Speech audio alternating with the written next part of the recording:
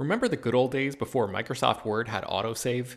You'd type up some important document and then your computer would freeze and you'd lose hours of work just because you forgot to hit save?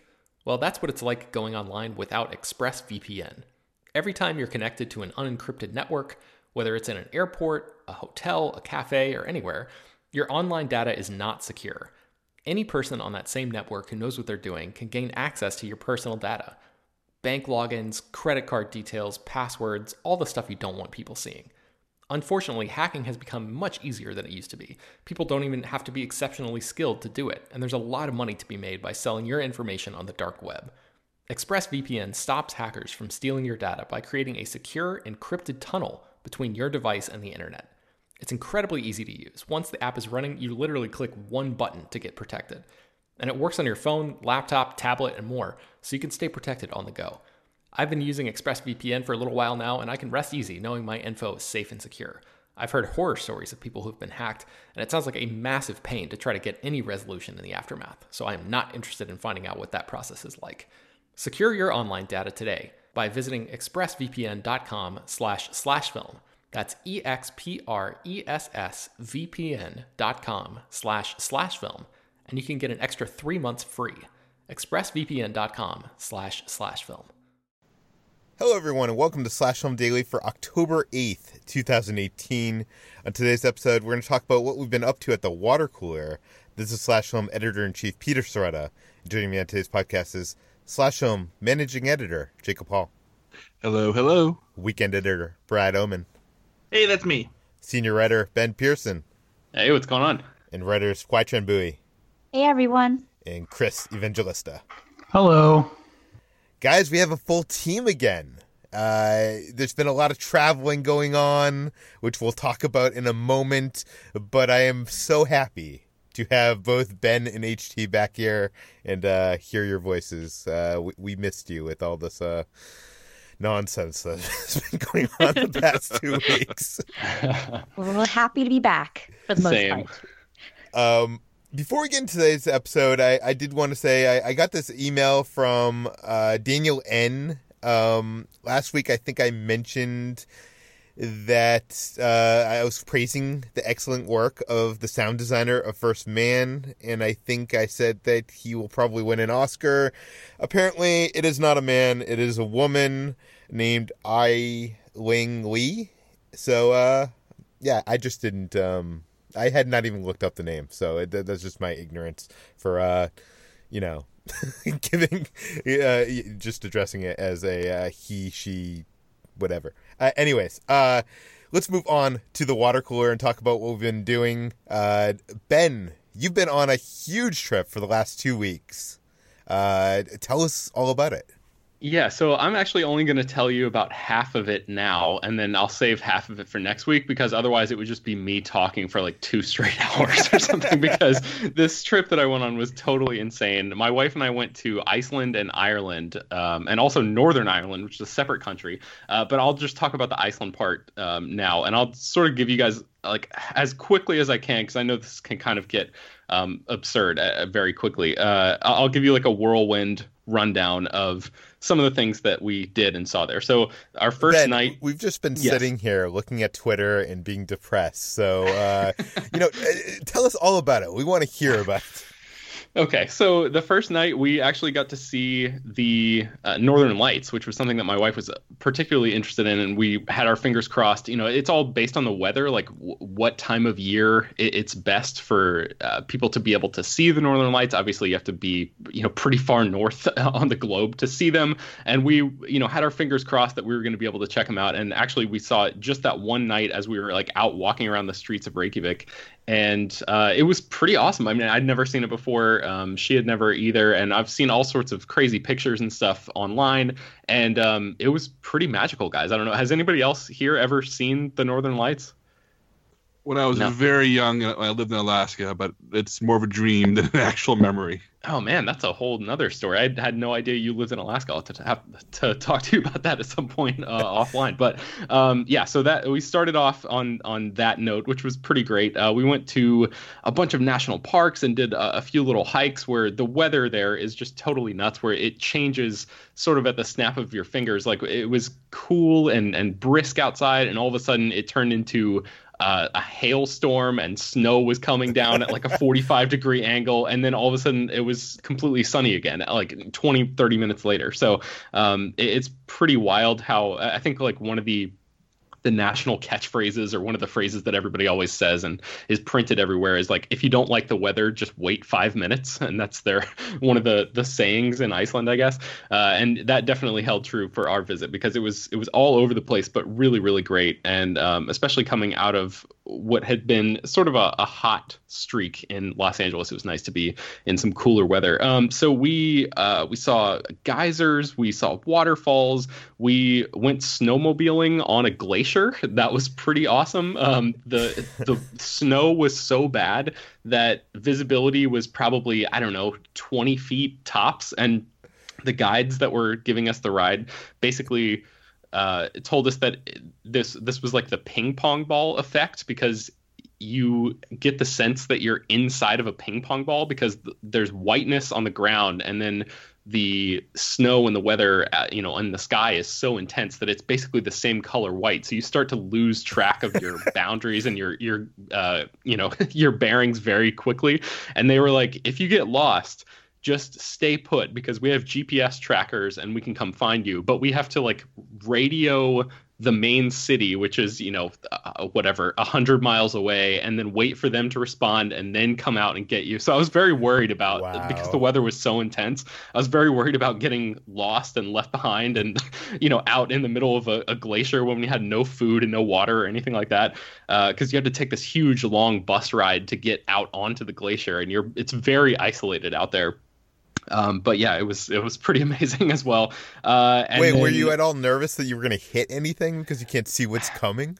Not really, because it's all flat and icy out there. So I wasn't worried about like running into anything other than the other people on the tour. So I was driving and my wife was behind me on the same snowmobile. But as we were riding around, there were probably, 8 or 9 other people on other snowmobiles on the same tour with us. And like 4 or 5 of them flipped over and crashed, and like they were going nuts. And I thought it was pretty easy to drive the snowmobile, but I don't know, I guess the weather got to these people and they hit a bank or something, and we had to stop a bunch of times to sort of like watch these people pick themselves up and brush themselves off and get back on the snowmobile. So I guess the good news is that we weren't going that fast. We're probably going like 30 miles an hour or something. So yeah, I guess there weren't any serious injuries, so that was good. We visited black sand beaches, which was an amazing thing to see. I brought my drone out there, and we got, I hope, some really, really cool drone footage.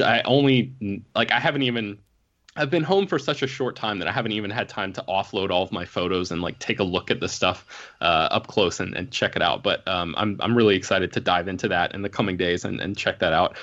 We visited a plane crash site and got to like walk around in the fuselage of this plane that crashed years and years ago, and it was just abandoned on this Icelandic beach.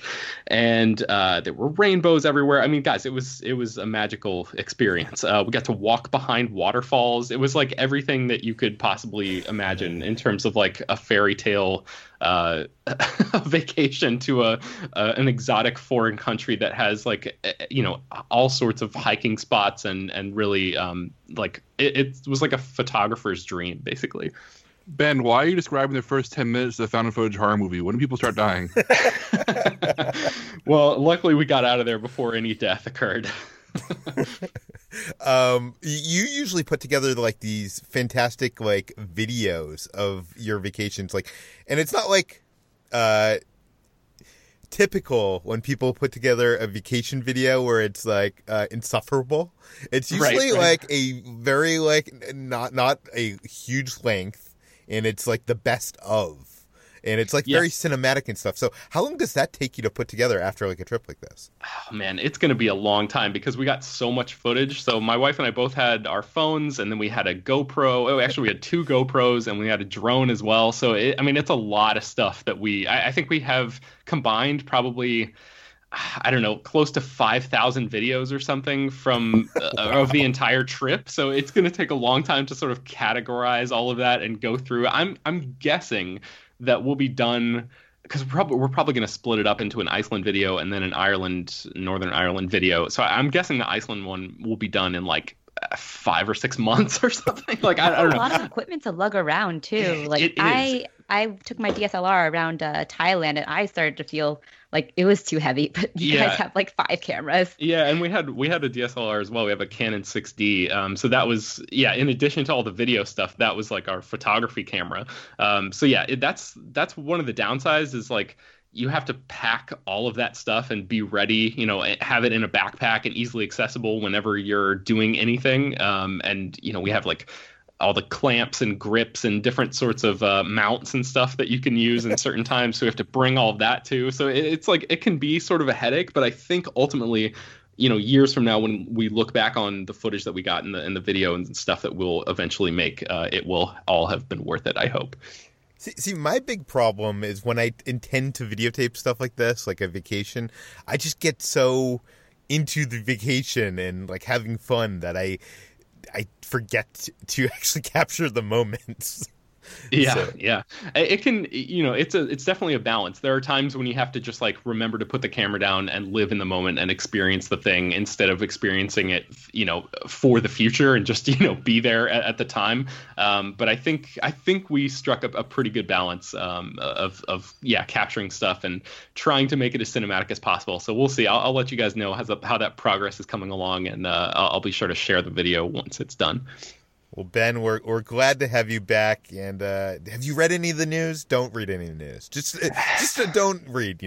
Yeah. That's the thing is, like, I was gone for 2 weeks and I didn't check Twitter pretty much the entire time, and it was glorious. And then coming back, like, I think I got back Saturday night and I looked at Twitter for the first time yesterday, and I was like, oh God. And it's almost like you could feel the biology changing in your body, like the chemistry changing in your body to like be more depressed because of all the garbage that's happening in the world. But anyway, okay, continue. HT was gone last week. She was on a work trip.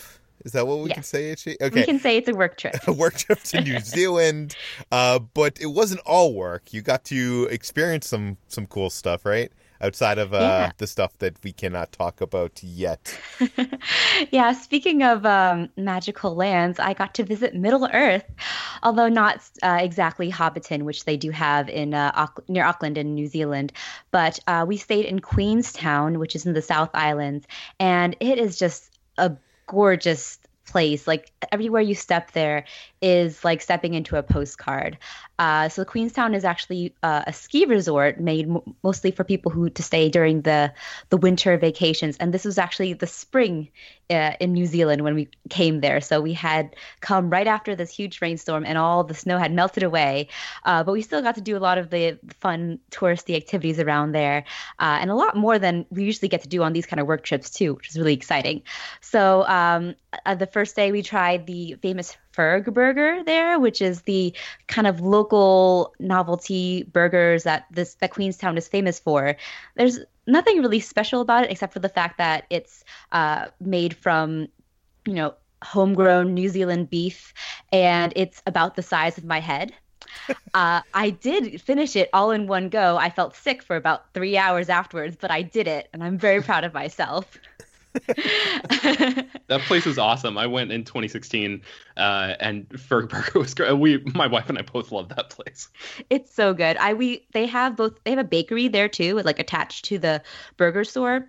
And we went there in the mornings for breakfast, like meat pies that they have, which is this common New Zealand breakfast. So I had a lot of meat while I was in New Zealand. Yeah, the burgers are delicious. I feel like I'm underselling it, but they're really good. And the line stretched for like 2 blocks because this place is just so famous. So that was a lot of fun. And it's just a really beautiful scenic place. There's snow-capped mountains everywhere. We also went up the Skyline Gondola, which is where people usually go to ski during the winter, but we went up to just see the view and also ride the luge, which is a sort of sled that you can control, and there's like the sort of track that you can take down the mountain. And it's a little bit frightening to see at first because it looks quite steep, but once you get the hang of it, you're actually, you feel like you're an Olympic luge rider or something, although I was passed by several children and old people along the way down. Wait, is that one of those ones where you like put down the brake and there's it's like kind of sparks and stuff? Yeah. I mean, like if you're going fast, I wasn't going that fast. I was going at a very sluggish pace, obviously. It feels like Mario Kart, doesn't it? It does. It's kind of like taking like bumper cars like down a mountain, and people are passing you, and you can steer a little bit. It's a little bit like that, except it's kind of a sled meets a bumper car kind of thing. It was a lot of fun, and going up the gondola was just gorgeous because you see like the beautiful skyline of Queenstown, which is surrounding a lake, and the skies were just incredibly clear and blue. The air was pristine. I felt like I could breathe for the first time in years. And then we also on our last day there, we got to go to a little tour around an area called Paradise, which is a location where they filmed several films, including the famous Lord of the Rings. And of course, since New Zealand is best known for Lord of the Rings filming locations, the Jeeps that we were in had little license plates named after various Lord of the Rings characters. I went in the Toriel car, but there was a Boromir car. And they, at one point, after taking us through several places, such as where they filmed Isengard and other locations, I can't remember the exact places. They took us to this beautiful creek and let us take pictures with sword replicas from the studio, as well as cloaks. They knew what we were there for, so I have a really dorky picture of me in a cloak posing with a sword, and it was so much fun. It's a beautiful tour. They also filmed other films such as Wolverine Origins and Chronicles of Narnia, and even Mission Impossible Fallout most recently. So it's a beautiful place. A lot of baby sheep just wandering around, or baby lamb. And it's very scenic. I recommend it entirely. I'm so happy I got to do so many things despite being there for work, but I'm really eager to go back again. Yeah, this is really rare. Usually when we go on these work trips, we're in the day before the thing we're doing and we're leaving like the next morning after, and like you really get a chance to go out to like a restaurant and walk around, and that's about it. But you can check out some photos of both HT and Ben's trips on their Instagrams. Both of them looked, everywhere you guys were looked like, postcards. Like, looked amazing. But let's move on to Jacob, who finally got to try the Void Star Wars VR experience. What is it called? Shadows of the Empire, I think? Star Wars Secrets of the Empire. Or Secrets of the Empire. Peter's talked about this before, so I'll give the briefest of recaps. But the Void, which is a VR company, teamed up with Lucasfilm X Labs for this VR experience. And if you're thinking this is the thing where you sit there with a thing on your head and stuff happens to you, it's a lot more intense than that. You put on a full VR headset, you put on a chest piece that has like motion sensors and triggers on it, so you go through a series of rooms, but the VR paints them more or less, so you feel like you're walking through a Star Wars adventure instead of a series of blank rooms. So you can touch walls. There's ground beneath your feet. You are moving around. You are handling a blaster. You're shooting stormtroopers. You're walking through doorways. You're interacting with your environment. But if you took your VR headset off, you would just see a bunch of blank rooms with some occasional props, whereas the VR paints in everything. And the rooms add heat, they add smell, they add floor vibrations. It's really remarkable technology. And I'm writing a full piece about this for Slash Film. I even interviewed the CCO for The Void earlier today. And he discussed with me about how this is not video games and it is not movies. It is its own new entertainment medium. It exists in its own place and deserves to be seen as a burgeoning new form of entertainment as opposed to a spin-off from something else. And it's genuinely remarkable how much fun I had with this. It takes place before Rogue One. Cassian Andor gives you your mission. K2SO is out there with you. Wait, how did that happen? Yeah, how did Siri is interrupting this podcast on a regular basis at this point? I set up my phone and Siri recorded my entire conversation and tried. Okay, but yeah, Secrets of the Empire. It's a really cool thing. It's only 20 minutes long, so I don't want to spoil it. But I walked away a true believer in what the Void is selling here, and these new experiences that are just creating its own new medium. And the reason why I'm doing this, and the reason why I went out for this for work, is that the Void has struck a deal with Cinemark theaters. Whereas before you have to go to big tourist cities like Disneyland in Anaheim, Orlando with Walt Disney World, or Las Vegas to see the Void. The Void is being brought to Cinemark theaters, and their flagship location in Plano, Texas, which is right outside of Dallas, about 3.5 hour drive from where I am in Austin. It's my wife's family's go-to theater. I've been there many times, and over the past 6 months or so, they transformed a corner of the theater lobby into the Void location.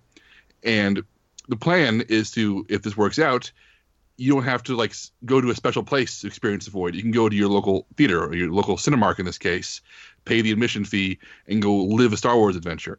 It is generally an exciting concept. The idea that democratization is this kind of entertainment. The idea that anybody can do this in any city, Plano, Texas, which is not right next to a major city, but still Plano, Texas has the Void now, and that's really cool. I'm very excited for people to be able to see this. I'm very excited for them to do more.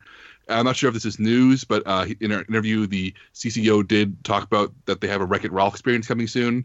They have a Marvel one planned for next year.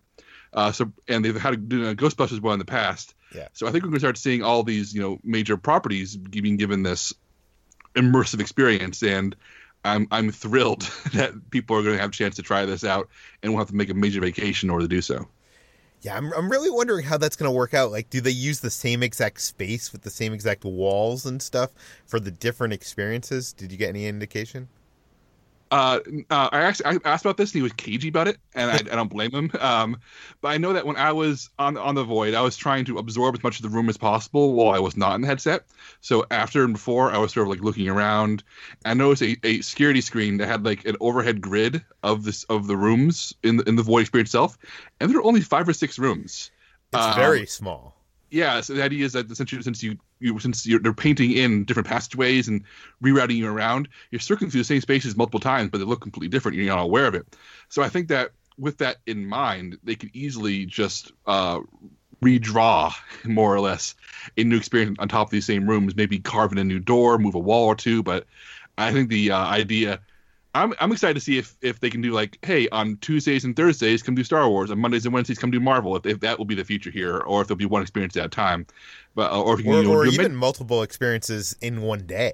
I would exactly. That would be possible. Yeah, menu option. You go in there and say, I want to do this one. Okay, the next slot for that one is 12:45. Come back then. I can imagine it being something like that. But I know, Peter, you did this before, and I want to know, months later, has it stuck with you the same way it's sticking with me a week later? It has. It really feels like you are inside the world, the Star Wars galaxy, in a way that it's hard to describe, because I've talked about this to a lot of friends, and everybody's like, yeah, I've done VR, and I'm like, no, you haven't done this. Literally, there's a point where there's, blasters in the wall, and you pick them up, and it's in your hand. In the I don't know, it's just it's so, and I know even that sounds stupid, but when you're in it just feels so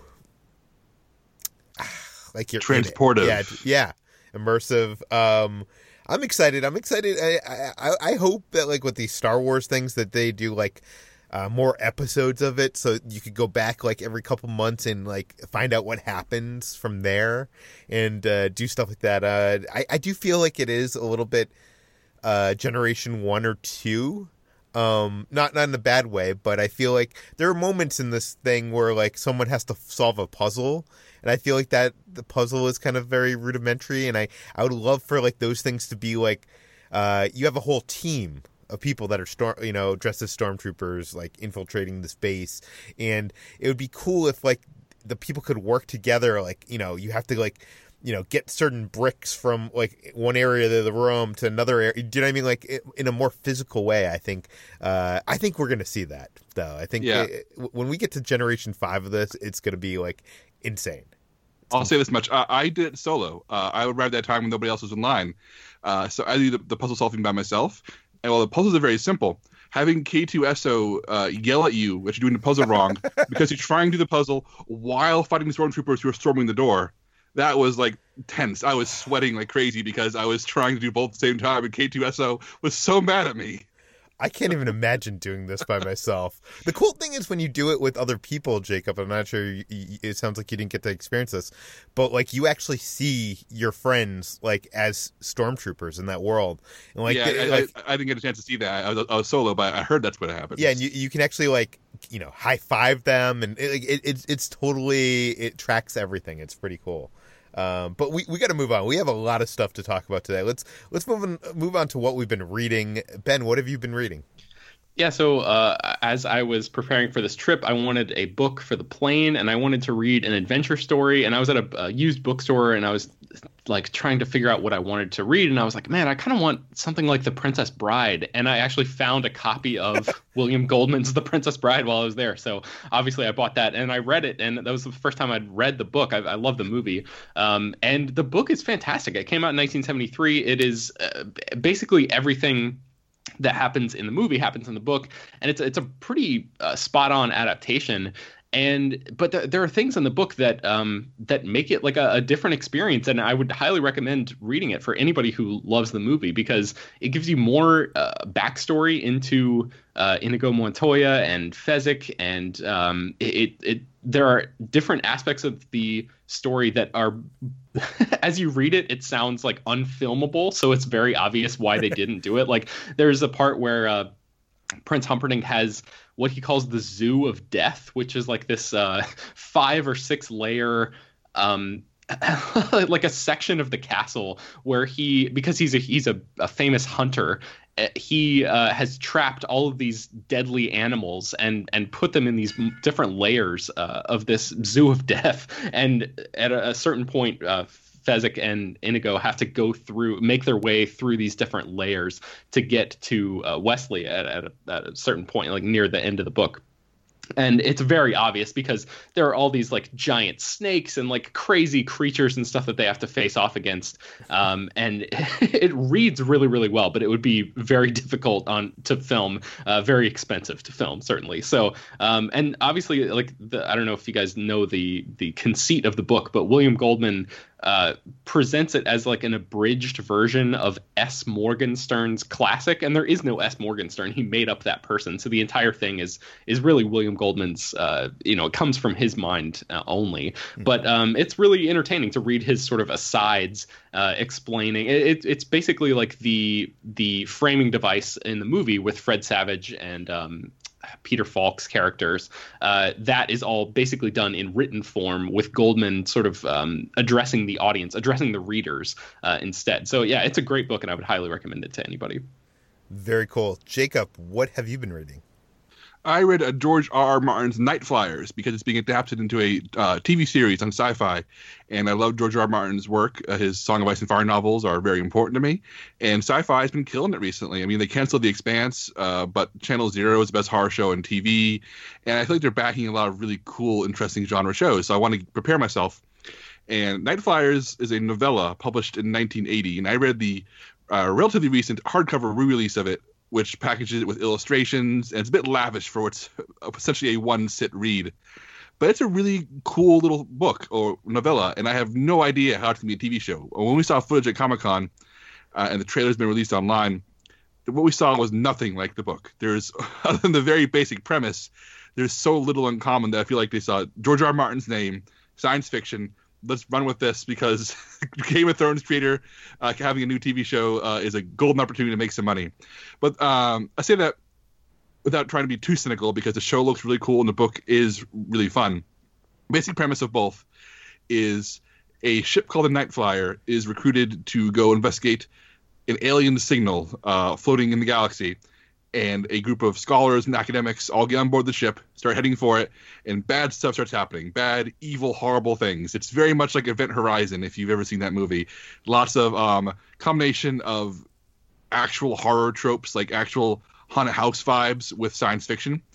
And even though the TV show looks very different and the book has a very definitive ending and does not allow for much expansion without massive changes, they both really hit the right itch for me. I really enjoy the mixture of science fiction and classic horror. And if you like Alien, if you like Event Horizon, if you like 2001: A Space Odyssey, there's a little bit of all that in there. And the world building isn't maybe as solid as A Song of Ice and Fire. George R. R. Martin's much younger. It's 16 years before the first Game of Thrones book. But I enjoyed it a lot, and you can probably find a much cheaper copy if you don't want to spring for the illustrated hardcover. But it is really fun, and if you want to get ready for the show, it's very simple homework. You can read it in 2 hours max. But in addition to books, I wanted to shout out to 2 titles in my comic stack that I'm catching up with this week. The first one is Image Comics Sleepless, which returned from a short hiatus with issue number 7. This is created by writer Sarah Vaughn and artist Leila Del Duca. And this is a really wonderful comic series, and I want to put it on the radar of everyone, but especially HT. HT, you need to read Sleepless. You're going to love this. It is the halfway point between The Princess Bride and Game of Thrones. It is very charming, female-forward intrigue fantasy set in the court of a king, and his niece is the lead character, who may or may not be targeted for assassination as she tries to navigate both the actual dangerous world of being royalty while also being a teenager and developing friendships and falling in love with her bodyguard.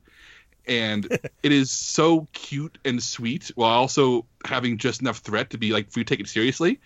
I am just so utterly charmed by it. The world is so much fun. The characters are great. And this is the work of the artist Leila Del Duca. She's a black woman, and there aren't a lot of black female artists working in mainstream comics. And the lead character made me realize, I'd never see black women leading fantasy comics. And it's little details like the fact that she wears a hair wrap to bed, and stuff that made me realize that there's so many other voices out there who aren't getting these chances and aren't allowed to tell these stories. And as a white man, I'm so happy to read a character who's by her very nature so different than most protagonists, male or female, in fantasy comics. It is something special. And 7 issues in, like I said, things could go wrong. It could get canceled. It could take a downward turn, but I am on board for the long run. This is with Saga taking a year off. This is going to be my new favorite comic, the comic that I recommend passionately to people who want something new and fresh in comics. But stepping away from new and fresh to stinking and rotting, I want to talk about The Walking Dead. And I say that with love because The Walking Dead is as good as it's ever been now. There was a couple years there where it was hit and miss, but even as the show seems to be kind of waning and kind of on its last legs, the past year or so has seen this comic really find its feet again. It really is less about fighting zombies and more about reestablishing civilization. The current story arc is that Rick and his group essentially realize other parts of the country have essentially rebuilt to the point where there are cities full of people with jobs and careers, and they just kind of try to exist and live normal lives with the zombie threat on the outside. And the recent stuff is very zombie light, but very heavy on how do you rebuild after the world falls apart. And I'm really enjoying it. And I'm curious to see if the show catches up here, if they can make it as compelling. But yeah, if you want a new comic, Sleepless. If you want an old comic that's once again good, Walking Dead. I didn't think there was any way that you'd convince me to want to read The Walking Dead again, but your pitch has me interested. HT, I know you were a little bit nervous of doing this long flight. How long was your flight to New Zealand? It actually wasn't that bad. I flew first to LA, which was about 5 hours, and then to New Zealand from there was 12 hours, which is definitely not one of the worst flights I've had. Actually, I think I flew to Hawaii earlier this year, and I think that flight was actually more punishing despite being around the same time. Were you reading anything on the flight? I did read a thing on the flight. So I finished reading Pachinko, which was really good. I kind of said everything I've had to say about it. It's a great multi-generational story. It deals with an immigrant perspective that you don't usually get to see, which is Koreans moving over to Japan and the racial tensions that develop there. And I started reading The Alienist, which is the novel of the TNT series that I really enjoyed, despite our reviewer not really liking it. I really enjoyed The Alienist, so I was excited to read the book, and it's really good. It's written by Caleb Carr, and was published in 1994, and it's written from a focal character narrator. So basically, it's a second narrator who is not the protagonist and is kind of describing the adventures and misadventures of the main protagonist.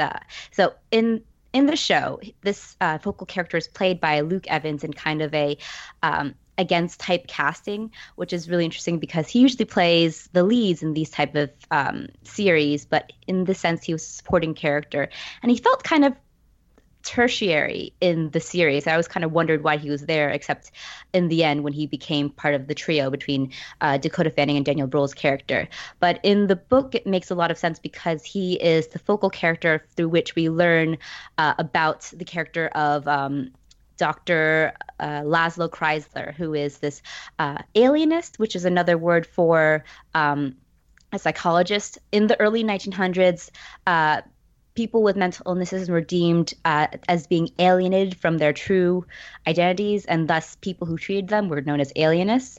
And in this fictional crime drama, Laszlo Kreisler is kind of the first police profiler who goes after the serial killer and has the wild notion of going after the serial killer by looking into his motivation and his origins and his backstory and seeing how that motivates him to do these killings.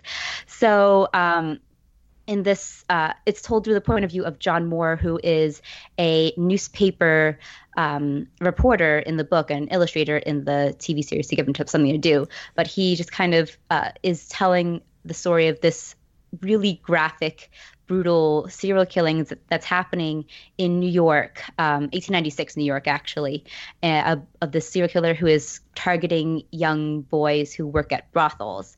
And Laszlo Kreisler goes after them, and they kind of form this sort of unofficial detective team that consults with police. It's great. It's very gothic, which I liked. You kind of get a little bit less of that in the TV show, but it comes in full force in the novel. I'm really enjoying it. I like how seedy and intriguing and dark it is. I think that it has a level of camp in the TV series that kind of comes out because of the film, but not so much in the book, which is a kind of more straightforward crime drama. But I really enjoy it. It reminds me a lot of Gothic novels I've enjoyed, like Frankenstein and even Rebecca to an extent. Very cool. Well, it is over 35 minutes into this podcast. We have not talked about movies or TV, so this one's going to go long, guys, just to warn you. But let's get started. Last week, I saw the press screening of Venom. I'll keep it short because if you go to the /filmcast, which should be up probably by the time you're hearing this, you can hear me join the gang and review this film and A Star is Born. So you can hear my extended thoughts there. But basically, I was expecting what I was expecting from Venom. And if you've listened to this podcast for any amount of time, you know that I was expecting very little from Venom. I was kind of surprised that it was better than I thought it was going to be. And by that, I mean it's still a very bad movie. But it wasn't as bad as I think the trailers made it out to be. I think this might be the best bad movie of 2018. I know Jacob's going to disagree with me here, but I kind of enjoyed what Hardy does as Venom and the kind of conflict. And I know that in my screening there's probably 24 laughs that were probably at unintentional spaces in the film. And I strangely had fun, even though it's a very, very bad movie. But Jacob, you also saw this film. Oh, I did. It is almost worth seeing because Tom Hardy is making choices. He is trying his all. I heard somebody say he plays Eddie Brock as if he's Jim Carrey in the 90s. I think he's more like Bobcat Goldthwait in the late 80s. But he's definitely making some choices, and I'm glad he does, because the rest of the movie is not making choices. The rest of the movie is such a drudge. It is trying to hit what Sony clearly thinks people want out of a superhero movie while not understanding it at all. It feels written by committee. It wastes Michelle Williams. It wastes Riz Ahmed. It is full of logical problems, like things that normally I'm not a nitpicker for plot holes, but there's stuff in the movie that flat out doesn't not make sense. And I am when I was mostly bored by it. I think that's just this really messy, really sloppy movie that only in its last 5 minutes finds what it should have been. If the last 5 minutes had been the first 5 minutes, I think we could have been talking about a pretty good movie here.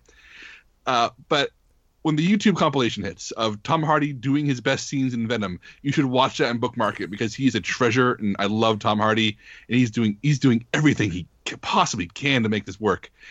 The movie is just a tragic bore, and I'm not going to spoil it, but there is a mid-credit scene featuring a character with a wig that is in the running for worst wig of 2018. I can't get it out of my mind. Every single time someone talks to me about Venom, I mention the wig. And when we eventually do our year and wrap-up stuff here in Slash Film, I guarantee you I'll find an excuse to write about that wig as being one of the best worst moments of the year, even though the rest of the movie I don't think quite lives up to that. That scene feels like a credit scene that was made before the Marvel Cinematic Universe even existed. Yes. Actually, the whole movie does, in a way. And, it's produced by Avi Arad, who was a Israeli-American toy designer. He somehow failed his way up to being in charge of Marvel Studio or Marvel Comics. And at the time, he wanted to stop production of the comic books and just sell toys. When this was when Marvel was doing bad. So that shows you what kind of person this is. He's the guy that was responsible for Venom in Spider-Man 3. He's the guy that's responsible for the Amazing Spider-Man movies and how badly they are, I think. And he's also, if you've seen the two cuts of Daredevil, the theatrical cut and the director's cut, he is largely responsible for the theatrical cut. Not to say that the director's cut is a better film, but I do agree with you. It is a lot of like bad stuff, and I think I hate whenever someone credits someone for this, but I think it's Avi Arad, if you ask me. Brad, you also saw this movie. What did you think? Knock knock, let the devil in.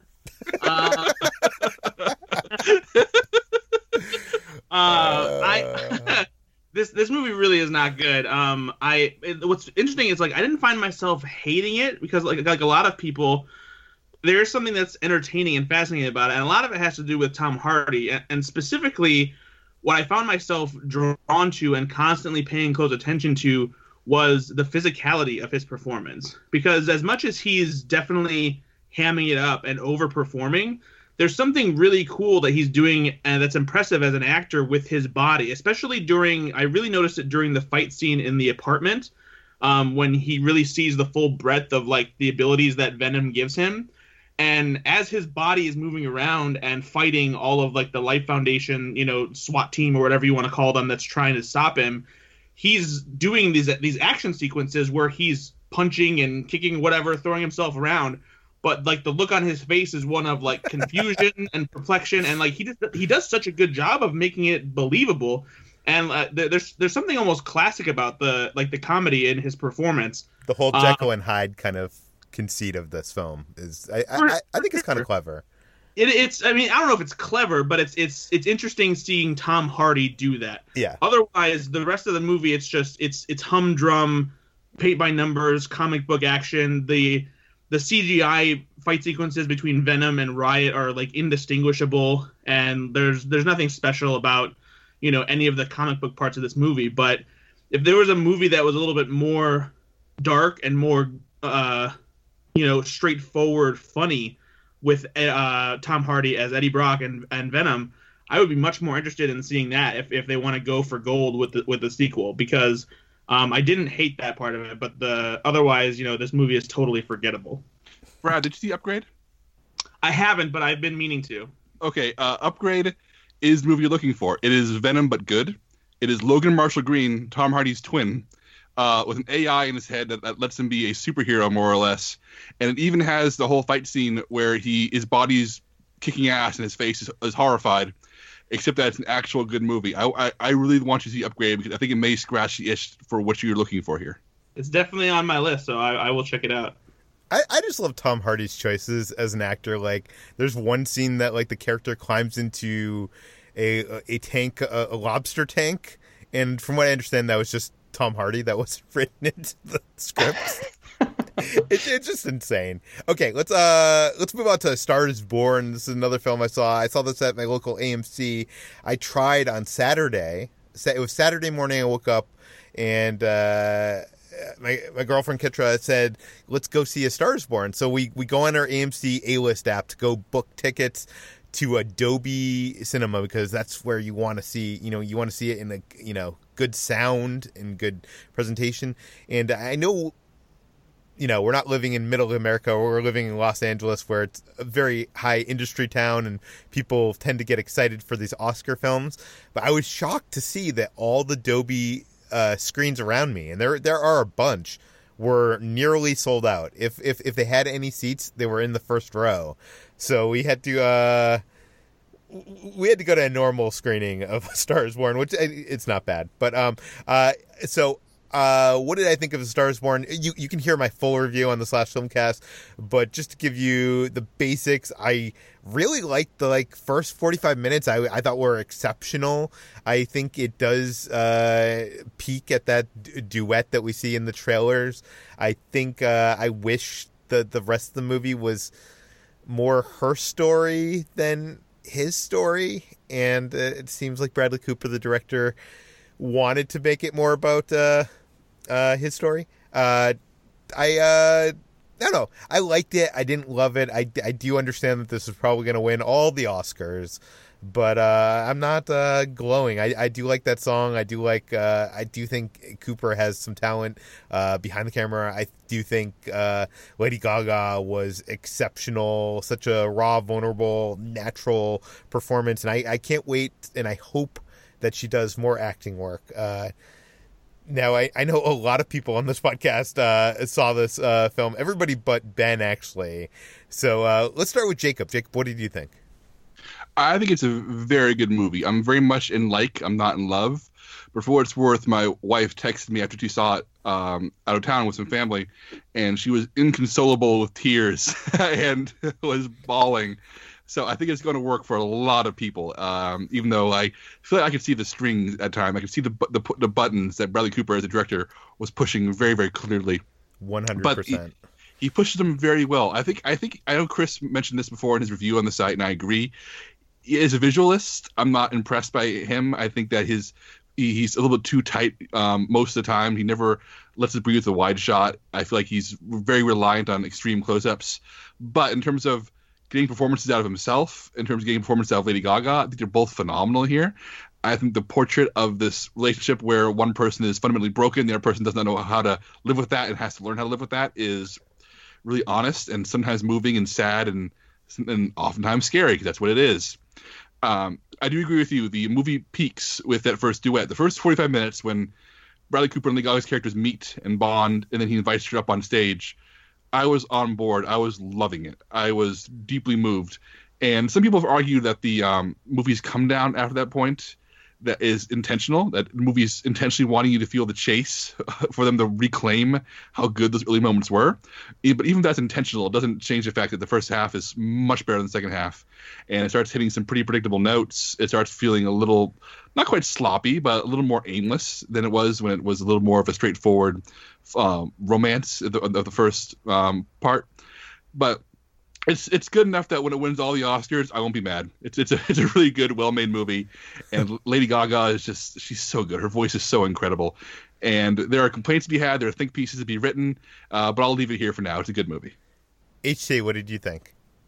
I'm basically of the same opinion as you guys. I think that it peaks in the first hour, and I think that that duet scene between Bradley Cooper and Lady Gaga is the first like transcendent moment in that film that really becomes a classic piece of cinema. And the rest of the film is kind of spent chasing what that feeling is meant to elicit, and it does work on a second metatextual level in that this is about their relationship and they had something fleeting and beautiful for a little bit, and they're just kind of trying to recapture it.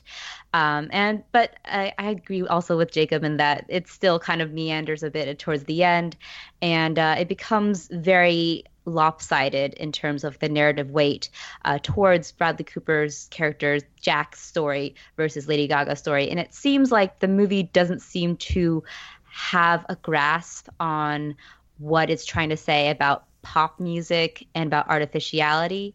It kind of leaves the audience to come to their own conclusion, but it does feel a little bit like it's, condemning this performative piece of music, despite that performative image that Lady Gaga's character has towards the end, despite it really not having much to do with the overall story. So I liked it. I really enjoyed it, and I really love the first hour. I do understand the criticisms, and I kind of get also that we have had plenty and enough movies about the pain of a white man, but I think that it's a really unflinching depiction of substance abuse and addiction that feels authentic, and I feel like Bradley Cooper especially has a heavy hand in that, having struggled with substance abuse in his past as well. Chris, what are your thoughts?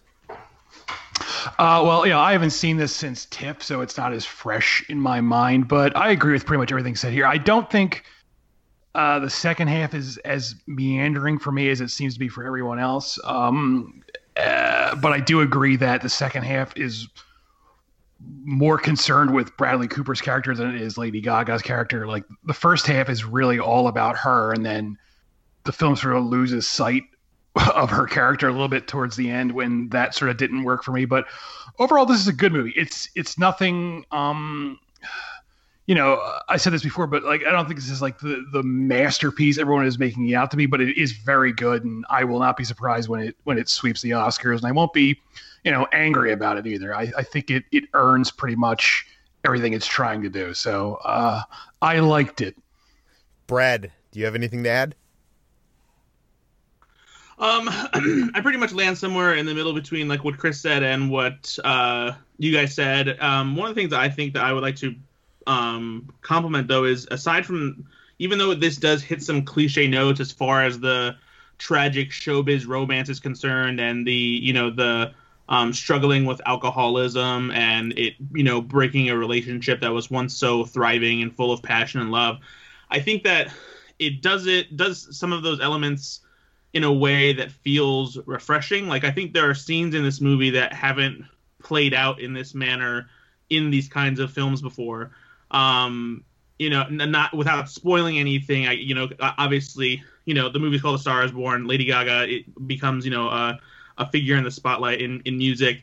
And there's a sequence involving a certain late night comedy sketch show that I found very interesting because no one had ever really done, like that angle, specifically as far as like a career musician is concerned. And I think that it just added an element of realism, and it brought something fresh to the table that hadn't been seen before. And aside from, I think, the relationship between Gaga and Bradley Cooper, I also found myself pretty well moved by the dynamic between Bradley Cooper and Sam Elliott. And I actually didn't realize until I saw the movie that they play brothers in the film, and that's a strange dynamic at first, but the relationship they have, the struggles between them, and there's a couple scenes in particular where what they say to each other just really kind of like pulls at your heartstrings and like it hits you hard. And I thought that was another good part of the movie. But yeah, I honestly I liked it a lot. there's definitely criticisms to be made for sure, as we've covered. But I think that overall it does a very good job with the story that Bradley Cooper wanted to tell. Okay, so what else have I been watching this week? I went to the cast and crew premiere of Michael Giacchino's theatrical directorial debut, Monster Challenge. It is a film that premiered at Fantastic Fest. I was interested in this film because I'm a big fan of Giacchino's as a composer, and I know that when he first tried to get into the film industry, he wanted to be a filmmaker. So I was interested to see what he had in his chops as a filmmaker. It's a very weird setup. Patton Oswalt is playing himself. He's in Japan, and he somehow gets involved in one of these like wacky Japanese shows where you like do stunts, but he's dressed as a giant kaiju, and he's battling another giant kaiju in a cardboard city. And it's really, I don't want to reveal any more than that, but it is a wacky concept. It almost feels like something that, like, I'm sure they probably were like, smoking some illicit substances or drinking or something. It came up with this crazy idea, and it's kind of that. It has a wonderful comic tone to it. It has insane production values, huge stars. Some big surprises there. I'm not sure where this is going to show. Jacob, I know you saw this at Fantastic Fest. What did you think?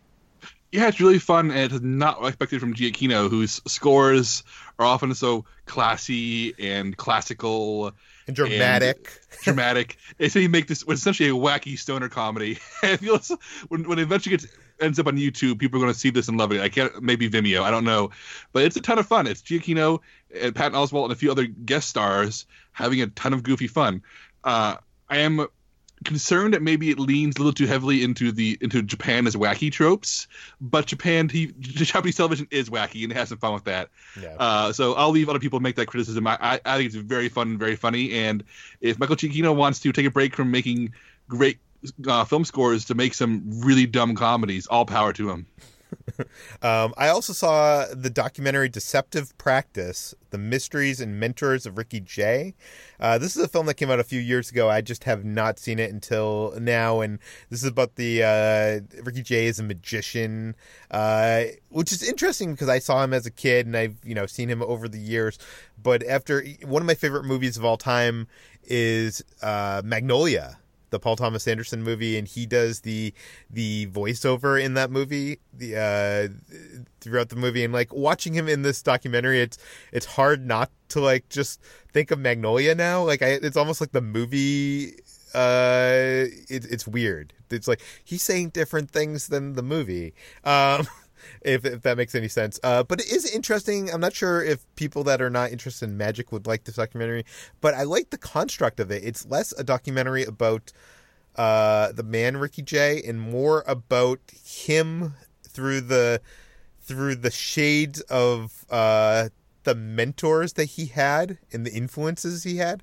And I almost wish there was like a docuseries that did this, that like, would do like each episode is like kind of a documentary on like, oh, here's a documentary on Steve Jobs or Bradley Cooper or whoever, and it's not really doing like the regular biopic thing of him or like going through his life, but talking to the people that influenced him or learning about the people that influenced him and the people that he mentored to learn about the subject themselves. I think that's like actually an incredibly interesting concept, and I think because of that, I would recommend this to anybody who wants to see it.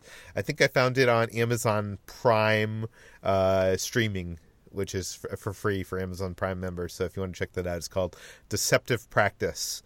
And I also, a lot of readers and listeners wrote in and told me to ignore Chris and to give this Jack Ryan Amazon TV series a try. And one night we were bored, so we put it on. And, guys, it's like a stupid man's Homeland. But it's incredibly binge watchable. We watched like the whole 8 episodes within, a 20-hour period. We stayed up late one night, like we couldn't stop. I actually really like it, and I'm excited for season 2. It's not good, but it's a lot of fun. And the Cobra Kai of Jack Ryan adaptations, Peter? I don't even know what that means, Brad. What does that even mean? Are you gonna rewatch it all the time and talk about it? No. I'm not gonna rewatch it all the time. It's not that rewatchable, and I will say the first few episodes are not great, and I feel like people probably are gonna give up on it in the first 2 episodes and be like, "This isn't that good." But it gets to be a lot of fun. I don't know. I highly recommend diving in and binging Jack Ryan. That's also another Amazon Prime watch show. And last night, the new Star Wars TV series, Star Wars Resistance, premiered at 10 p.m. because that's when kids watch their TV shows. I watched it. I stayed up late to watch it. And I've talked in the past about hating the animation in the trailers for the show. I still hate the animation in the show. The show is really aimed at a kid audience, probably more so than Star Wars Rebels. I really hate the main character cast. The alien character in the show is kind of fun and reminds me of something kind of inspired by Star Trek. And this might be the first piece of Star Wars media to come out of the new Disney generation that I didn't really like.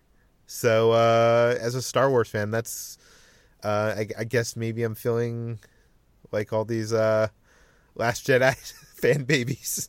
Maybe not, because they didn't ruin my Star Wars with the show.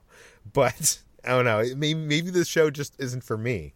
I still have a lot to look forward to. There's this Jon Favreau show coming out. So, I don't know. I can't recommend Star Wars Resistance, at least based on the first episode. Let's move on to Brad. Brad, what have you been watching? I caught up on some things last week. I finally got around to seeing A Simple Favor, Paul Feig's comedic thriller, and I liked it a lot.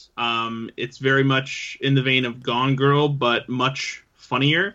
Not in a way where it's Paul Feig's goofy style of comedy, but in a way that just the Blake Lively and Anna Kendrick, their character interaction and just how well they play their characters makes for just natural comedy.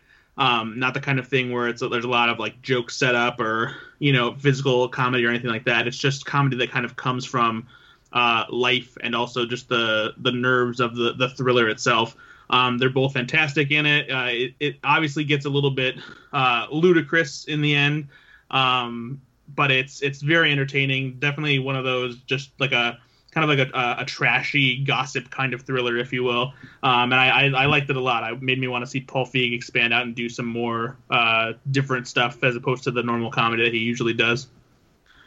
And then I also saw Hellfest to kick off Halloween season, and I really enjoyed it. It's not necessarily the most original idea as far as slasher movies are concerned. The concept itself is cool, but it's a bona fide slasher movie, and I will say there are some particularly brutal kills in this one that kind of make you cringe and just feel gross and where you almost feel the pain where there's stabbings and stuff, and it that has the potential to become one of those movies that sets off a chain of slashers, and I hope that they continue to do it because they did it in a cool way. And I'm kind of surprised that this idea hadn't played out like this before, because it comes almost with bonus fear from the movie itself, because not only is the movie suspenseful and agonizing in that way, but it also makes you kind of scared to go to haunted houses or festivals because there might be somebody there that is killing people. I actually have a friend that doesn't go to haunted houses because of this fear. It's after seeing this movie, it's a valid fear, because I don't see how you don't get away with it. But yeah, so, and then after A Star Is Born, actually, my girlfriend and I, we both realized that we hadn't watched the Netflix documentary Gaga 5'2", and so we watched that over the weekend after we had already seen A Star Is Born a few days earlier. And it's a pretty good doc. It played at TIFF in 2017, and it chronicles a year in her life. It was around the time that her album Joanne was coming out, and she was also planning her Super Bowl performance. And what's actually kind of interesting, too, is towards the beginning of the movie, she actually talks about just recently being asked by Bradley Cooper to star in A Star Is Born. So that was just an interesting coincidence.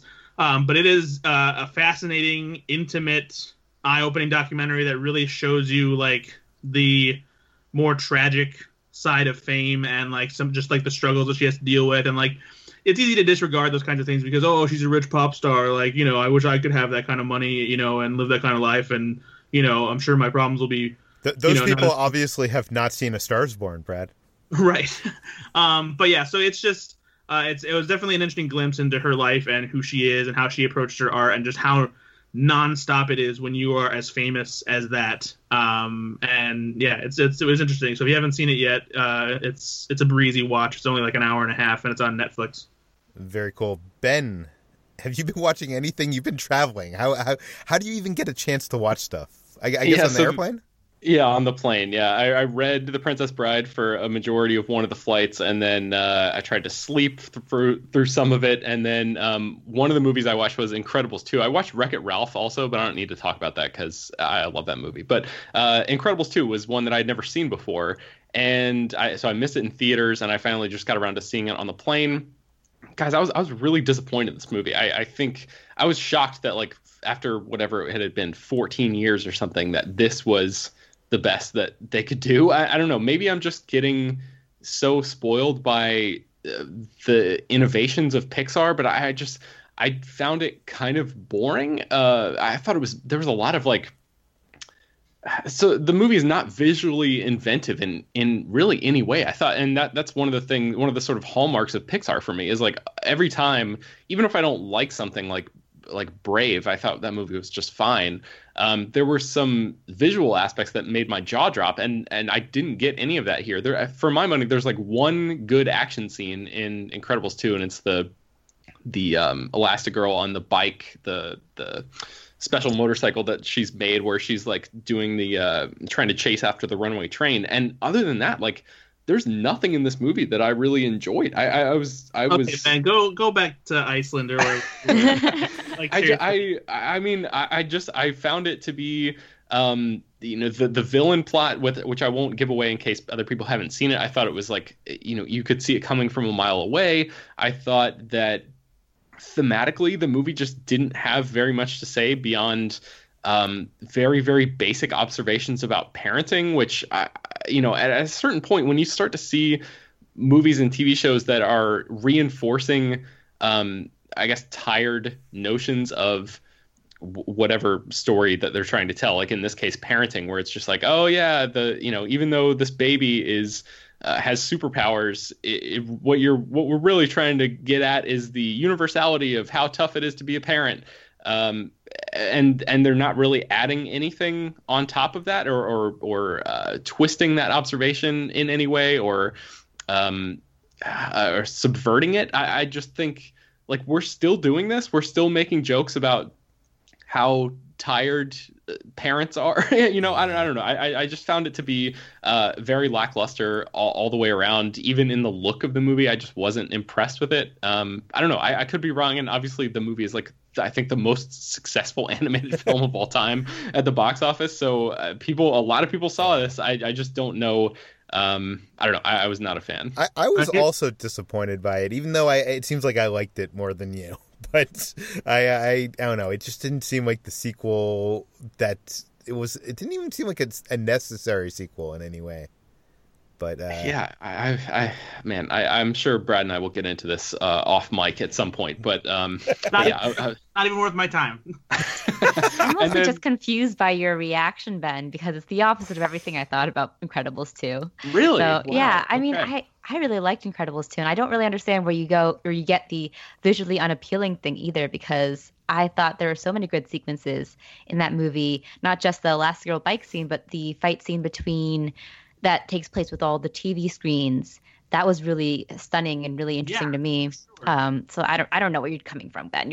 I think you were asleep or something. Yeah, maybe I guess I have to put in the caveat that maybe watching it on an airplane screen didn't do it any favors. So maybe I should give it another shot on a bigger screen and take a look. Yeah. Maybe that's where some of the visual, the fact that I watched it on a 3-inch by 3-inch screen on the back of my plane seat probably didn't do it any favors. And then also just really quickly, I caught up with the premiere of The Good Place season 3. My wife and I binged that show, the first 2 seasons, not too long ago, and I love that show so much. And I still actually have one more episode on my DVR that I haven't caught up with yet. But it's so good to have the show back. It's so funny, and it loves its characters so much, and I love spending time with all of those actors, and especially in those roles. And it's just a nice sort of warm blanket to come home to after being away for so long. What day of the week does Good Place premiere on? Do you know? I actually don't even. Thursdays. Okay, yeah, there you go. I just set my DVR to record the new episode, so I haven't even been around for when the new episodes have aired. So, Jacob, Yeah, it's very good this season. yeah, and I hear it's another twist for that show. But Jacob, you didn't just watch Venom and A Star Is Born. You watched a bunch of other stuff. Tell us about it. Yeah, first I noticed that Jigsaw was streaming on Amazon Prime, and I gave it a go, because the best way to watch a Saw movie is when it's streaming and you have nothing better to do. I am actually a sort of fan of the Saw movies. They're not traditionally good, but I feel like any long-running horror series, once you get this many entries, they're worthy of study. They're worthy of somebody taking the plunge and trying to figure out what makes them tick. So it might as well be me. And Jigsaw, which came out last year, is an outlier in the Saw movies in that it came out 6 years after Saw 7 or Saw 3D, the final chapter, and it is a soft reboot, and it acknowledges the passage of time. It is shot in anamorphic 235, so it looks like a real movie. It actually has this real Hollywood gloss to it, and it's shot by Michael Spierig and Peter Spierig, who are generally good directors. They've made movies I like. And it has a very different tone than the previous Saw movies overall. It's not as in-your-face gruesome. It's not as music video style. It is trying very hard to be respectable. And that's what makes it all the more hilarious when it ends up being just another Saw movie. And what I love most of the Saw movies, the reason I keep coming back to them, is not for the crazy gore or the trashiness of it all, but because there's an attention to continuity and detail in these movies that is stunning. Like, nothing that happens in part 1 is forgotten in part 4. Things that happen in part 2 aren't important until part 7.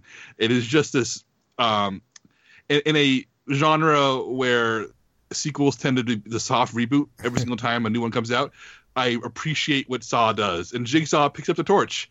And when there are times where it looks like it is throwing continuity to the wind and like really being a total reboot, and then it in the end pulls stuff together and says, nope, this is just as ridiculous, soap operatic, and just as much continuity as previous Saw movies.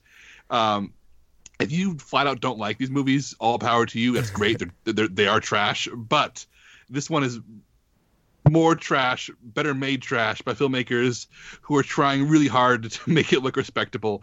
And I had a really good time with it. But I was speaking to somebody who already knows how much I enjoy the previous 7 movies. Yeah. So take from that what you will. And I'm going to disagree with you. The best way to watch the Saw movies is not at home on VOD, but a few years back they had all of them running. They were doing like these Saw marathons when a new one came out. I guess that probably stopped 6 years ago, not a few years ago.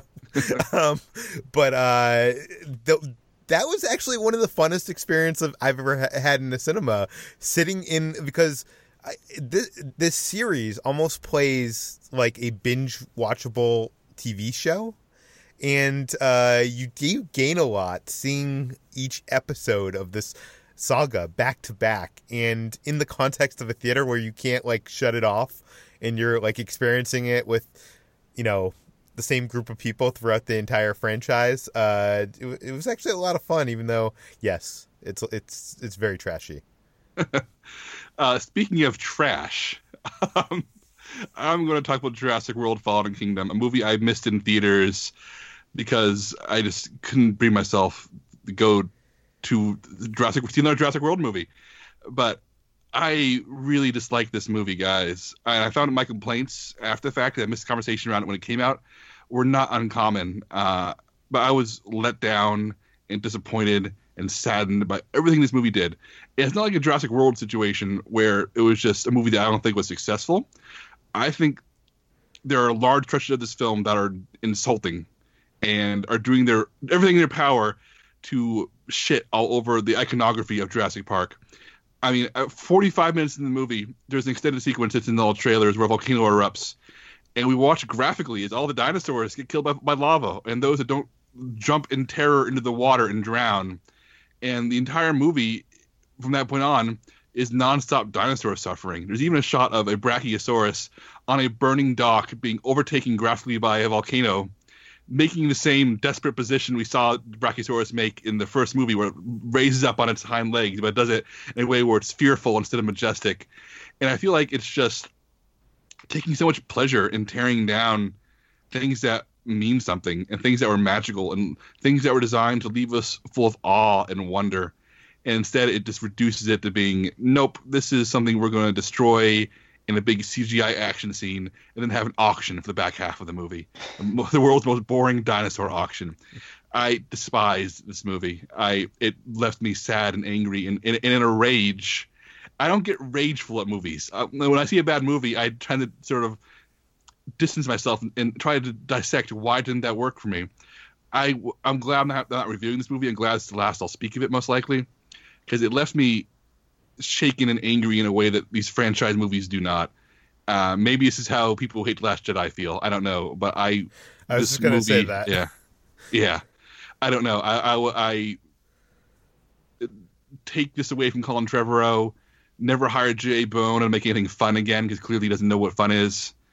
I know, Peter, you're one of the people who like this movie. Well, no, I like the first half of the movie. The second half of the movie, I really feel like is insulting.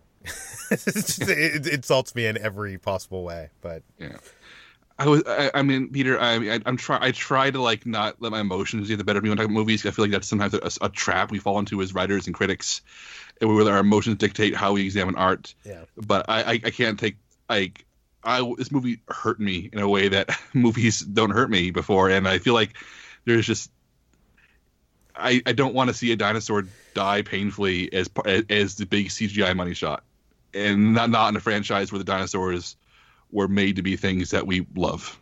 And I hope I'm making sense here. I hope everybody else understands what I'm saying here. But I'm left me really, really in a foul mood. But I did also watch American Vandal Season 2, which is really funny and really good and a really great mystery. And I love that this fake documentary series about poop and dicks has become this really incisive and brilliant deconstruction of youth in 2018. So go watch American Vandal Season 1 and 2 instead of Jurassic World 2. Okay, let's move on to Chris. What have you been watching? Oh, I just want to say I agree with Jacob on Jurassic World. I won't launch into this too much because I wrote a huge spoiler review about it. But yes, fuck that movie. It's garbage. And people got very angry at me. I remember my review when I called it bad, and I really can't imagine why anyone would like that movie. It's needlessly nasty, and it has nothing to do with what made that franchise magical to begin with. That said, I watched a bunch of stuff. I'm gonna burn through it really quick because I don't want to take up so much time. But wait. Actually, I hate to interrupt you, Chris, but I just realized that HT also saw Jurassic World: Fallen Kingdom, so we may as well get her reaction to this before we move on. HT, what did you think? So I had the opposite reaction of both Jacob and Chris, which I'm very shocked at because I absolutely hated Jurassic World. But I was pleasantly surprised by Jurassic World: Fallen Kingdom. I also watched it on a plane, and I wasn't expecting much out of it. But I was surprised by how visually stunning it was, how beautiful the film was visually. And I think this might be because I don't have the emotional ties that everyone has to the Jurassic Park franchise. I've only really seen the first Jurassic Park film in full, as well as Jurassic World. I really like what Jurassic Park did as a film, as both a just kind of magical dinosaur film as well as a horror film. And I think that Jurassic World Fallen Kingdom taps into the horror part of the franchise well. But I think that it's also J.A. Bayona not really caring about the franchise and just kind of using it to do a good horror movie, which I think he pulls off excellently and accomplishes some great, really dread-inducing moments. But yeah, I don't really see it even as like a Jurassic Park film. It just kind of feels like the dinosaurs are secondary to what J.A. Bayona wants to do. But I will say that didn't offend me as much as Jurassic World did, which I absolutely despise. So because of that, I will say I liked this film. I didn't love it, but I was pleasantly surprised by it. And I'm very sorry that it hurt you so much, Jacob and Chris. Yeah. And HT eats dinosaurs for breakfast, so yes. I'm a heartless meat-eating person, so. Okay, Chris, what movies did you watch? Okay.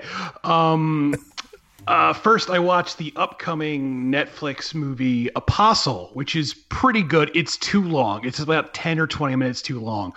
But when it works really well. It's a lot like The Wicker Man. It's a lot like the Ben Wheatley movie that's name I can't remember all of a sudden. Kill List? Yes, it's a lot like that. It has that same sort of tone, and when it works really well. It's nasty, it's creepy, but like I said, it's probably like 10, 15 minutes too long. Next up, I watched Satan's Slaves, which is now streaming on Shudder. It's a Indonesian horror film. It's very similar to Hereditary in that it's about this grandmother who dies and creepy stuff starts happening to her family. It's very good. I don't want to give them a lot away because this is one of those movies, the less you know, the better it is. But if you're looking for, I'm a big horror fan, but I admit that one of my horror blind spots is like foreign horror films. Like other than, Italian giallo films, I'm not really as well versed on foreign horror as I wish I were. So I try to watch more as much as I can. And this is a great example of that. So if you're trying to expand your horror horizons, I would recommend checking this out. Another horror movie I watched is Malevolent, which is now streaming on Netflix. This starts off really promising. It's about this team of con artists who pretend to be ghost hunters. Like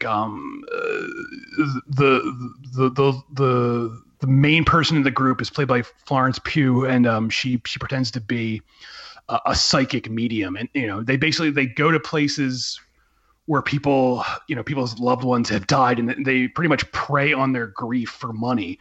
But then they get invited to this giant rundown orphanage, and creepy stuff starts happening for real to them there. And the first half of this movie is really cool because it plays out like this supernatural thriller, but then it descends into torture porn territory, which I really don't care for. So this is half of a good movie. If you're looking for an atmospherically creepy film, you might enjoy this, but don't expect too much.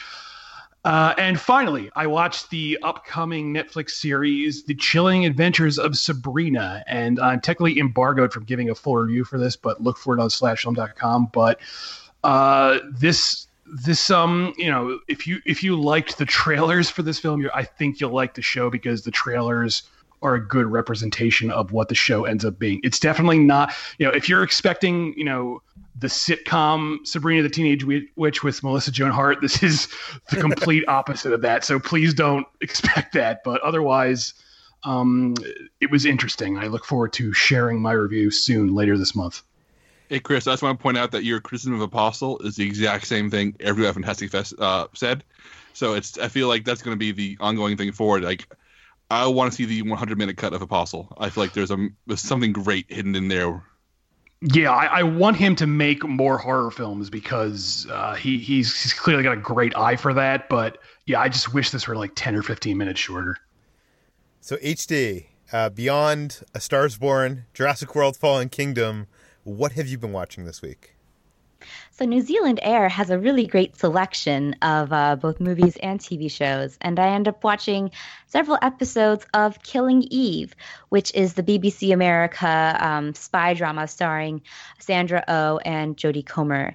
And I really enjoyed it. This was a show I've been meaning to get onto ever since Sandra Oh got nominated for an Emmy for her role. I wanted to support the fellow Asian Americans, of course.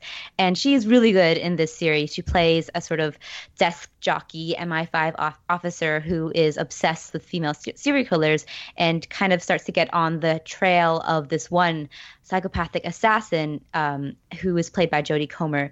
And it's very intriguing, very well done. It kind of does feel a little bit like a BBC drama. I don't really know how to describe exactly how it is, but it feels kind of small. But the character development and the performances by both Oh and Comer are so good.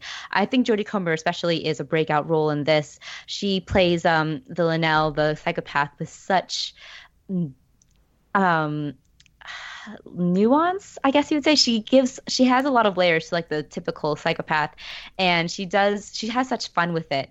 I really enjoy it. It's such a fun like cat and mouse game, especially led with two really strong female characters. So I recommend it. I'm excited to see more of the episodes after I kind of get out of the Doctor Who bubble that I'm in, which, speaking of, is the other thing I watched. So as you may know, I have been binging Doctor Who in a rewatch up until the season 11 premiere, which took place Sunday night. I watched it twice because it was simulcast first at 1:45 p.m. Eastern time in conjunction with the British airtime of the show, and then I watched it again at prime time around 8, and I enjoyed it both times. It's the premiere episode of season 11, and it's the debut of Jodie Whittaker as the first female doctor. I've been waiting for this moment for so long, and it lived up to my expectations and more. So the episode is a little bit kind of a slow start. It takes its time introducing the human companions, or in this case, friends, because the BBC is starting to rebuild the human characters on this show as friends instead of companions. It's kind of something that's a little bit out of show. They've been the often female companions of the Doctor are kind of what you would consider like the nerdy Bond girls, and they're always called companions, but only out of show, not really in show. But here they're called friends because it's all like a big happy family. And there's a really great chemistry with the Doctor and her new friends. But once Jodie Whittaker's Doctor crashes into frame, literally, it really takes off. She is sublime in the role. She is everything I want in a Doctor. She's funny, she's physical, she's a little bit ruthless, and she really delivers on this kind of quirky, eccentric character that has been played by so many men up until now, and played differently by all of the men. You can categorize everyone with as a different character, really. And I'm so excited to see what she does with the role. I will say that the episode itself just didn't feel like it lives up to her performance in a way. It was, like I said, a little slow, a little moody. It kind of felt like it played out kind of like a crime drama in a way, which almost made sense considering new showrunner Chris Chibnall's experience as a writer for Broadchurch. And so I don't know how I feel about that. I do like that it's more character driven and it's not as fantastical and convoluted as the previous era under Stephen Moffat was, but I am excited to see where they go with this. Well, I'm actually interested in checking out this new season of Doctor Who and giving the show another chance. Let's move on to what we've been eating. Brad, you're always eating some strange seasonal stuff. What have you been eating this week? Nothing too crazy this week, just some new stuff that I tried. Mountain Dew just recently came out with a new flavor of their ice variant on Mountain Dew, which is kind of like their Sprite Sierra Mist version of Mountain Dew. I wasn't I didn't love the regular Mountain Dew Ice they came out with. It was fine. It's pretty sweet, and it's not as good as regular Mountain Dew. But they just came out with a new cherry flavored Mountain Dew Ice, and I like it better than the regular one. It's definitely very, very sweet. It tastes a lot like a white cherry icy. So it's best consumed, I think, probably in smaller doses. If they make it in cans, it would probably be better. I found just a regular sized bottle when I was checking out at Walmart recently. So it's pretty good if you're looking for something new to change up your soft drink routine, I guess.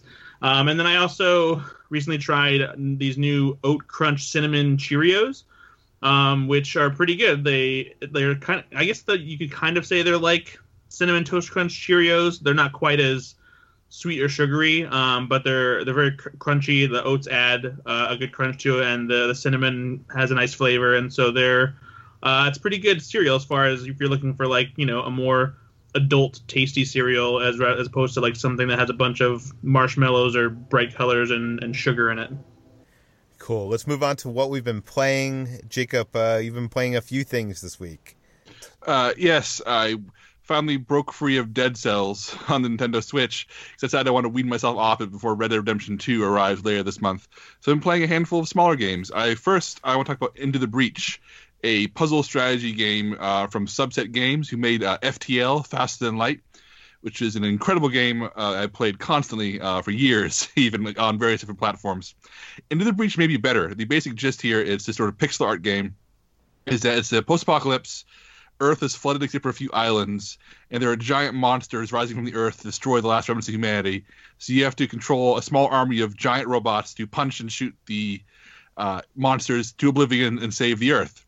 But the gist here, the gimmick that makes it really amazing, is even though the game itself, the actual mechanics of making choices and making strategic decisions of where to place your troops is very fun, is that you will die frequently and constantly. The world will fail all the time. But whenever you fail, you have enough energy to send one of your soldiers back in time to start the war and start over again. So you can like sort of level up your soldiers and try to make their mechs better. But when it all goes plummeting down, you have to make a choice. Okay, which one of my guys do I send back in time? And so that means like I have one guy who's more powerful than the others because he's been sent back in time 5 or 6 times, and the war always fails. He keeps his upgrades. He goes back in time. I start over again. And each level, you can play in 3 to 5 minutes. It's great pick up and go. It's a really fun, great puzzle game that has just enough of that sci-fi time travel monsters versus robot hook to keep me dramatically invested, even as I am more closely drawn to the puzzles at this point. I've also been playing The Bridge, which is a game that's about 5 years old, but it's on Nintendo Switch now. It is essentially if MC Escher made a puzzle game. It is black and white, and you can control his little character as he moves through these series of extremely complex, convoluted, strange, hand-drawn worlds where you can rotate gravity left or right to change the entire environment. And so a wall becomes the floor, the ceiling becomes the floor as you rotate more and more around. So you have to try and navigate these worlds, these locations, by shifting perspective. And it's only a few bucks. And I know it's available on other platforms, like maybe even on mobile, but I'm really enjoying it on the Switch. And finally, I went ahead and bought the Crash Bandicoot Remastered Trilogy for the Switch. This is also available on Xbox and on PlayStation 4.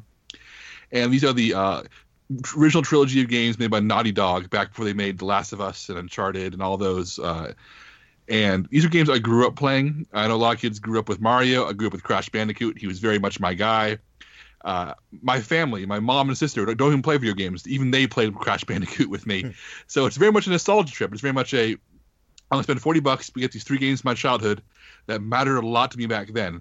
And I'm pleased to report they hold up well. The remasters look great. They're more of the remakes, actually, not remasters. It's a completely new graphical engine. But I feel like they did a really fine job of maintaining the style and color and energy and controls of the old games. So if you're nostalgic for these games, they hold up. They're still tough. They're still funny. They still have a ton of charm. And maybe they're not as smooth as modern platformers. Like Super Mario Odyssey last year was a game that handles like a dream, whereas Crash is a little clunky. It feels like a series from the 90s in many ways. But I do not regret spending the money. I'm having a great time reliving those games. Brad, you've been playing Mario Party 11. This is a game I used to play a lot back in the day, or an earlier version of this game. So tell us about the new one.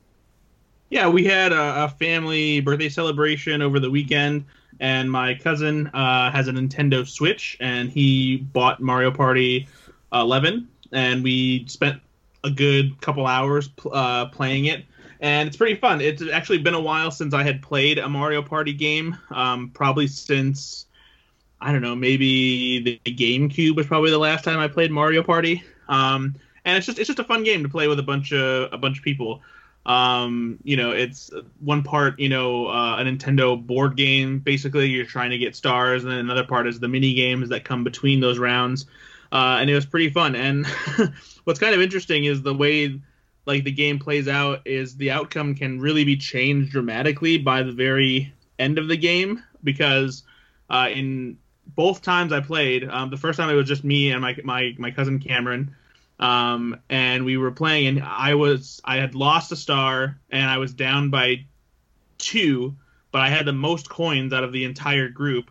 And at the very end of the thing, it awards bonus stars, and you need the most stars to win. After that, it's most coins. And so they handed out a bonus star for who won the most mini games, and a bonus star for who landed on the most unluckiest or red spaces where you lose coins. And I won both of them. So I ended up winning the game at the very end after playing, and he was so mad. Oh, anger. Classic Mario Party emotion. Brad, I have one question. Is this the game where the trailers for the Mario game came out and Luigi died? That I don't know. That was Super Smash Brothers. That was a new Smash Brothers. That was Super Smash Brothers. Sorry. I remember that trailer came out and everyone was crying. Luigi was dead. I do associate Mario Party with lots of crying and rage, though. So. But yeah, it's very fun. The mini games are really cool, and there's a nice variance between like the different things you have to do with the Switch controller, and so it's definitely a fun party game to play with friends. Well, very cool. We have officially, I think, gone the longest episode of Slash Film Daily in the history of this podcast. So we're going to cut it off here. You can find more of all of our work on slashfilm.com. This podcast, Slash Film Daily, is published every weekday on iTunes, Google Play, Overcast, Spotify, all the popular podcast apps. Please feel free to send us your feedback, questions, comments, concerns to us at peter@slashfilm.com. That's peter@slashfilm.com. And please rate and review this podcast on iTunes. Tell your friends, spread the word, and we'll see you tomorrow. Hey, Peter, we have to do something very important. Oh, no. I mean, we're going long, Jacob. Okay, go for it. All right, I'll open up to a random page. It's just a chapter on liars. For those of you who are following along, this is the gargantuan book of insults, offense, and effrontery. And I still have not gotten one email telling me if they like this or dislike this. We got emails telling us that they like or dislike almost anything, but I have not heard from one person about this. Okay, go ahead. Because this is for us, not for them, Peter. This section on liars is unique in that it gives you the punchline, it gives you the insult, and then it gives you the context. So the joke won't make sense until I tell you the context after the fact. Are you guys ready for this? Yeah.